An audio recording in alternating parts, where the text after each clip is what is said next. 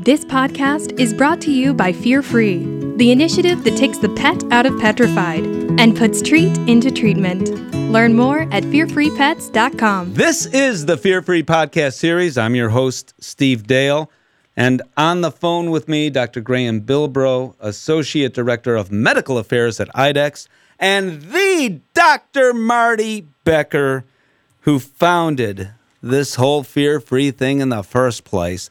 Both of you, gentlemen, thank you very much for joining us. And we've got a lot of ground to cover. So I'm one of those guys who for years have been talking about preventive care. And it's been called all sorts of different things, from wellness to checkups and all these different terms. And I've talked about the importance, and I would go into a room filled with 100 or 200 veterinary professionals and say, you need to talk about preventive care. You need to see your clients once, or even better, twice a year. Not only for older pets, but all pets. They will benefit.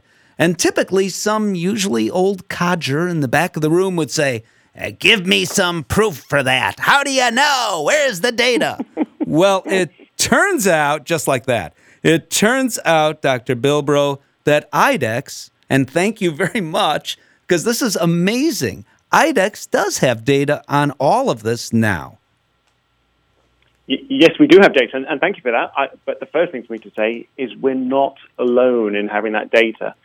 We as scientists, we get our confidence from repeated studies finding the same thing, and the great news is, when it comes to wellness, when it comes to preventive care, call it what you will, when it comes to this area of testing, we know we uncover problems that cause the veterinarian to do something different. And so we've seen this from a study that came out of Europe, a study that came out of Australia, a study that comes out of North America, from 3 different studies, all pointing in the same direction, that these blood tests help uncover problems that would have otherwise been missed. Now, that's great. It's fantastic that we have the evidence that the blood tests help. But as we're going to get to talk about in the next few minutes, if the pet owners aren't bringing their pets to the veterinary practice to get the blood test done, then it doesn't help. What we really need is to make it a pleasant experience as possible for the pet, pleasant experience for the pet owner, and then we can get these so important blood tests done.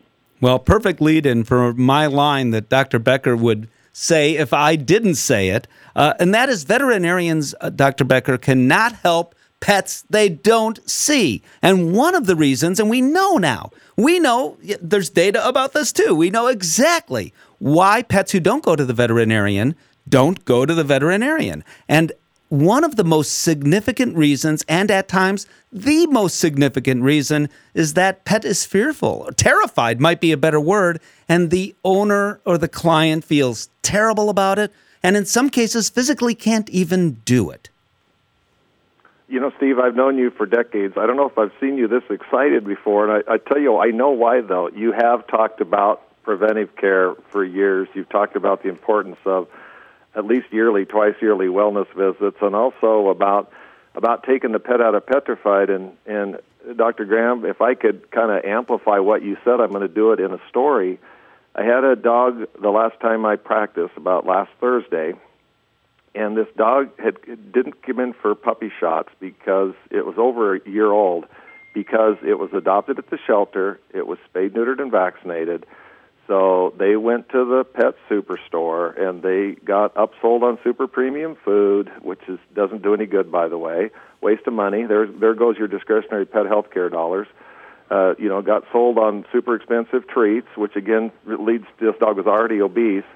But here's the thing that happened with this dog. So the dog finally comes in because it was injured. It had been out running, had a laceration. That's something you got to go to the vet for. And we ran the SDMA test, the IDEXX SDMA test, looking for early renal disease. We just lost our dog last week, Coyote, from renal disease, and that test did not exist when he was a puppy. And so, and you can correct me on this, you're the expert, but I think about 80% of the kidney function has to be gone before you start to detect it just looking at blood urea nitrogen and creatinine levels. So if we'd have caught Coyotes earlier by regular testing, he could have probably lived an even longer life. And he was on a prescription diet for kidney kidney function. But that lady, her previous dog, was terrified to go into the veterinarian. And she said, I feel like I'm always hurting it by trying to help it. So for this dog, I wasn't going to take it to the vet unless I needed to. That meant it was sick or injured. So through the Fear-Free movement, our slogan's taking the pet out of petrified. We can actually make it to where dogs will drag the owner into the hospital because we put the treat into treatment. I'm not going to say cats drag their owners into the hospital, but most of them are neutral. It's not the worst thing that's going to happen this month. But could you talk a little bit about this SDMA test?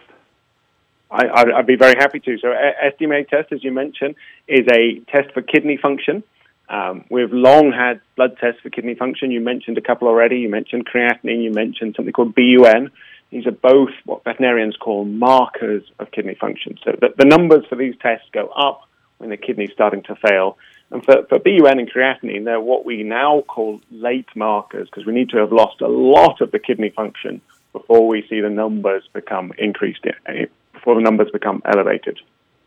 Now, SDMA, in contrast to that, we may see that increase with as little as 25% loss of kidney function, usually around 40% loss of kidney function, much earlier than creatinine, much earlier than BUN, and that allows veterinarians to identify the problem earlier and start to make those kind of changes that may be helpful to give the pet the best chance of a good outcome.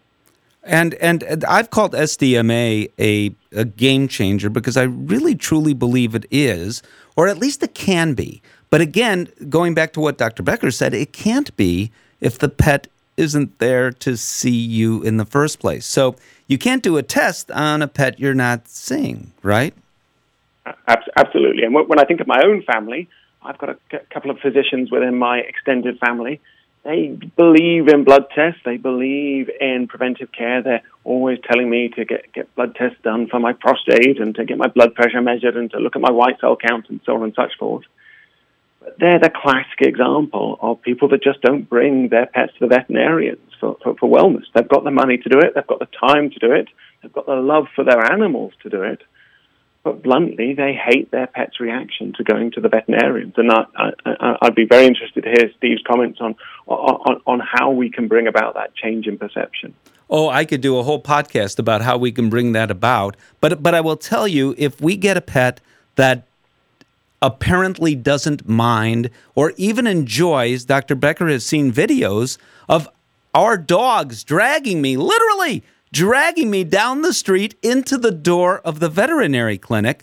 And the way I do that is because I luck out. I happen to live near Blum Animal Hospital in Chicago, or near enough where on a good walk, we can typically go there anytime. And they do. And they go there for treats, and they've been brought up that way. Our cat has always enjoyed going to the veterinarian. And you said tolerate? I'd argue that our cat actually enjoys that because, again, I happen to get our cat as a kitten, so I was able to do some things that you can't do if you adopt, and I hope you do, adopt a 15-year-old cat. But we were able to do some things that you weren't or aren't able to necessarily do if you adopt an older cat. And I would say that our pets benefit by that in any number of ways, and I want to talk about one of those ways now. So you get to the veterinarian, you have a reluctant animal who might be actually terrified, and Dr. Becker, I want to stop there because I sometimes think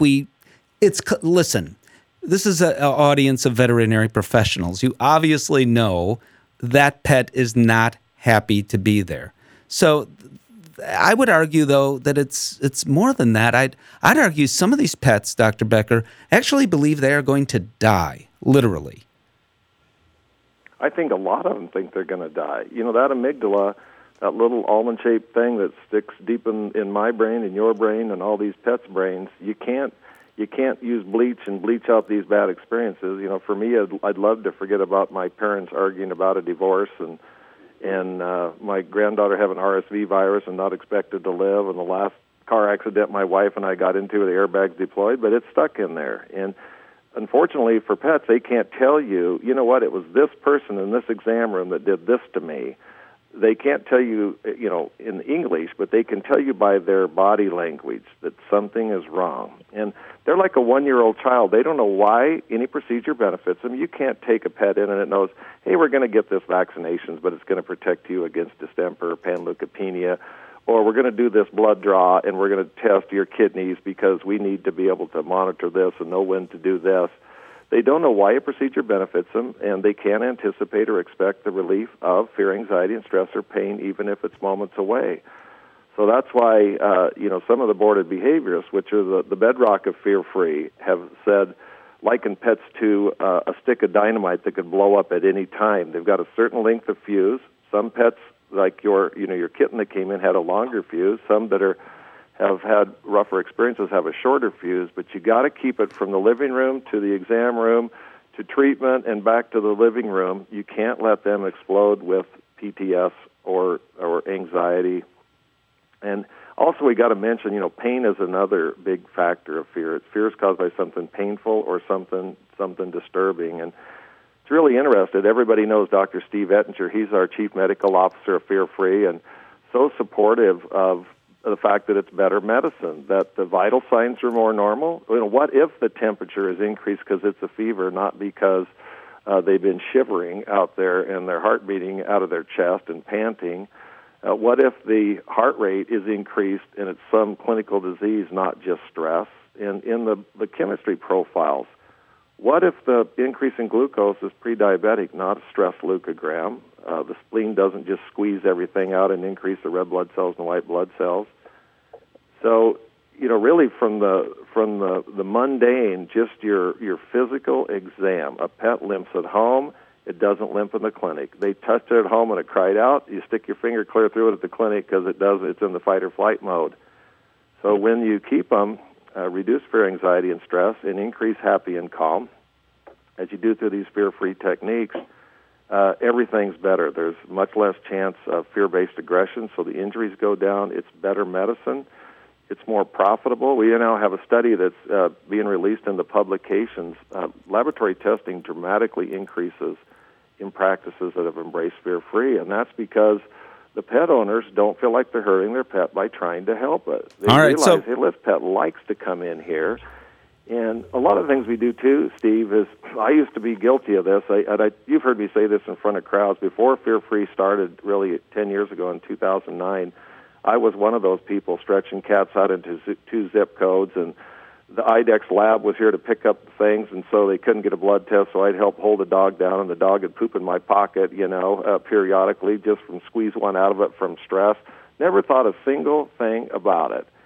And now we know if we can, if you can keep that pet happy and calm in the exam room, we used to always take it in the back because something would surely go wrong.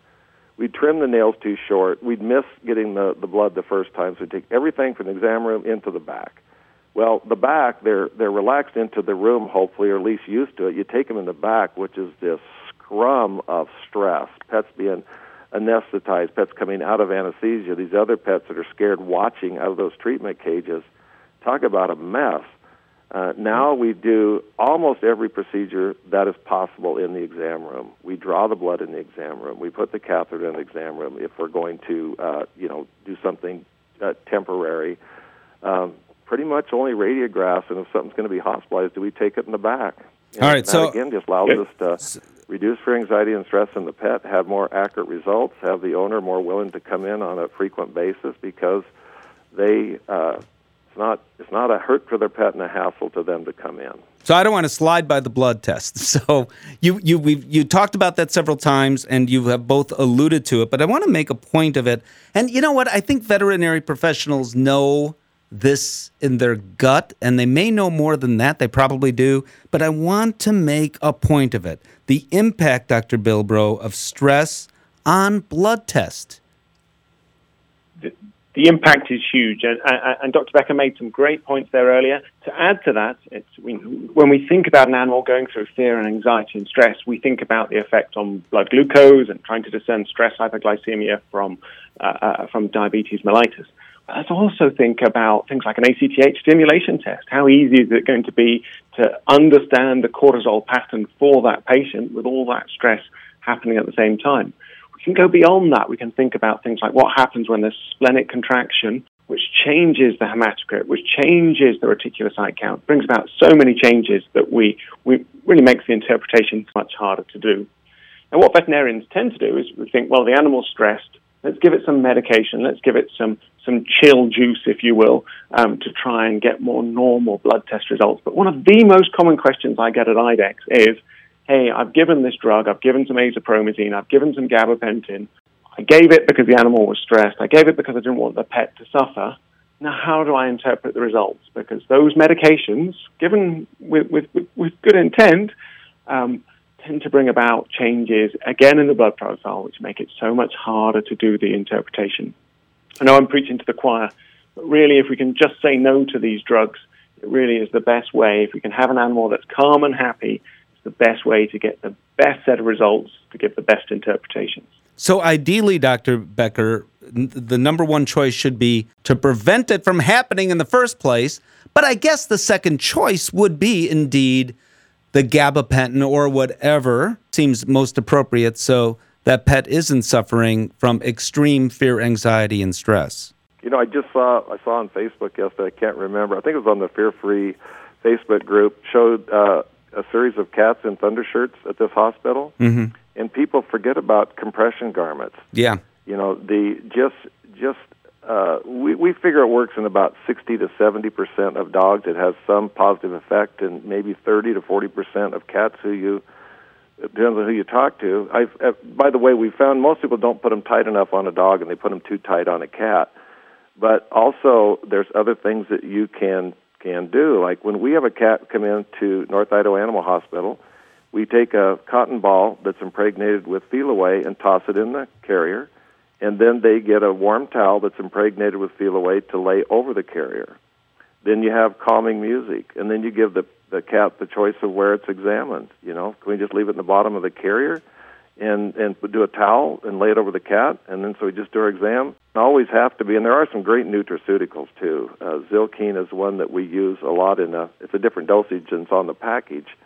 But we can go treats, pheromones, calming music. There's a lot of things we can do. And it starts at home. The pet owner, when they come in, they follow our techniques. And one of the things that just makes me smile is to go out and see, rather than pets being held together in a waiting area, they check in, the pet owner checks in and goes back out and waits in the vehicle with their pets. And so you'll have 8 to 10 waiting areas in their vehicles out in the parking lot. And that reduces FAS when it's their time to be seen. Then they go into the room and now listen to the music, sniff the pheromones. If it's a cat, they can use the litter box. We have water for all of them. We entice them out with food rewards or silver vine or catnip. And that's the thing, you know, I'd like to stress, fear-free is not me, fear-free is we. And Steve, you've been an important part of that. There's 200-plus people. There's 60 boarded behaviorists. There's 10 boarded anesthesiologists. Some of the icons of medicine, Gary Landsberg's our head of research, Tony Buffington's head of environmental enrichment, Ross Palmer's head of orthopedics, Mike Lappin, infectious disease. We've got a rock star group of people looking at how you look at both physical and emotional well-being, and that's what we're after. We're not just can't keep them calm without having high-tech medicine. We want to have state-of-the-art meet state-of-the-heart. Okay, so I don't want to slip by this, and in case you missed it, I want to make a point of saying that playing music in the background, that's something that's easy to do. Using Feliway, using Adaptil, using thunder shirts even, all of which are easy to do. All of these things that Dr. Becker said, and there's no downside, none of this. And Dr. Bilbrow, you're the expert, but I can't imagine any of this would affect, except in a positive way, any impact on a blood test whatsoever. No impact expected, other than the animal that's stress-free is going to give you the closest to what its normal situation is, and it's going to make it easiest to interpret those results. And by interpreting those results in a more accurate way, might we predict that more lives can actually be saved? We're heading in the right direction. When interpreting in the best situation, we're going to have our best chance of saving lives. All right, well, I thank you very much for supporting the whole preventive care, and yes, others have, I'm well aware, have come up with data as well, but the IDEXX data is quite compelling. So I thank you very much for that. And Dr. Becker, it is always a pleasure to talk with you. Thank you, friend. Thank you. If you're already registered for Fear Free, be sure to keep up with all the Fear Free happenings, access the new toolbox items, and find all the additional courses at fearfreepets.com. And of course, if you're not registered, find everything you need to know to get started at fearfreepets.com. If you're a member interested in pursuing practice certification, get more details on the same site under the Veterinary About section. And if you're a pet owner who just stumbled upon this podcast, learn more about the resources we have for you at fearfreehappyhomes.com.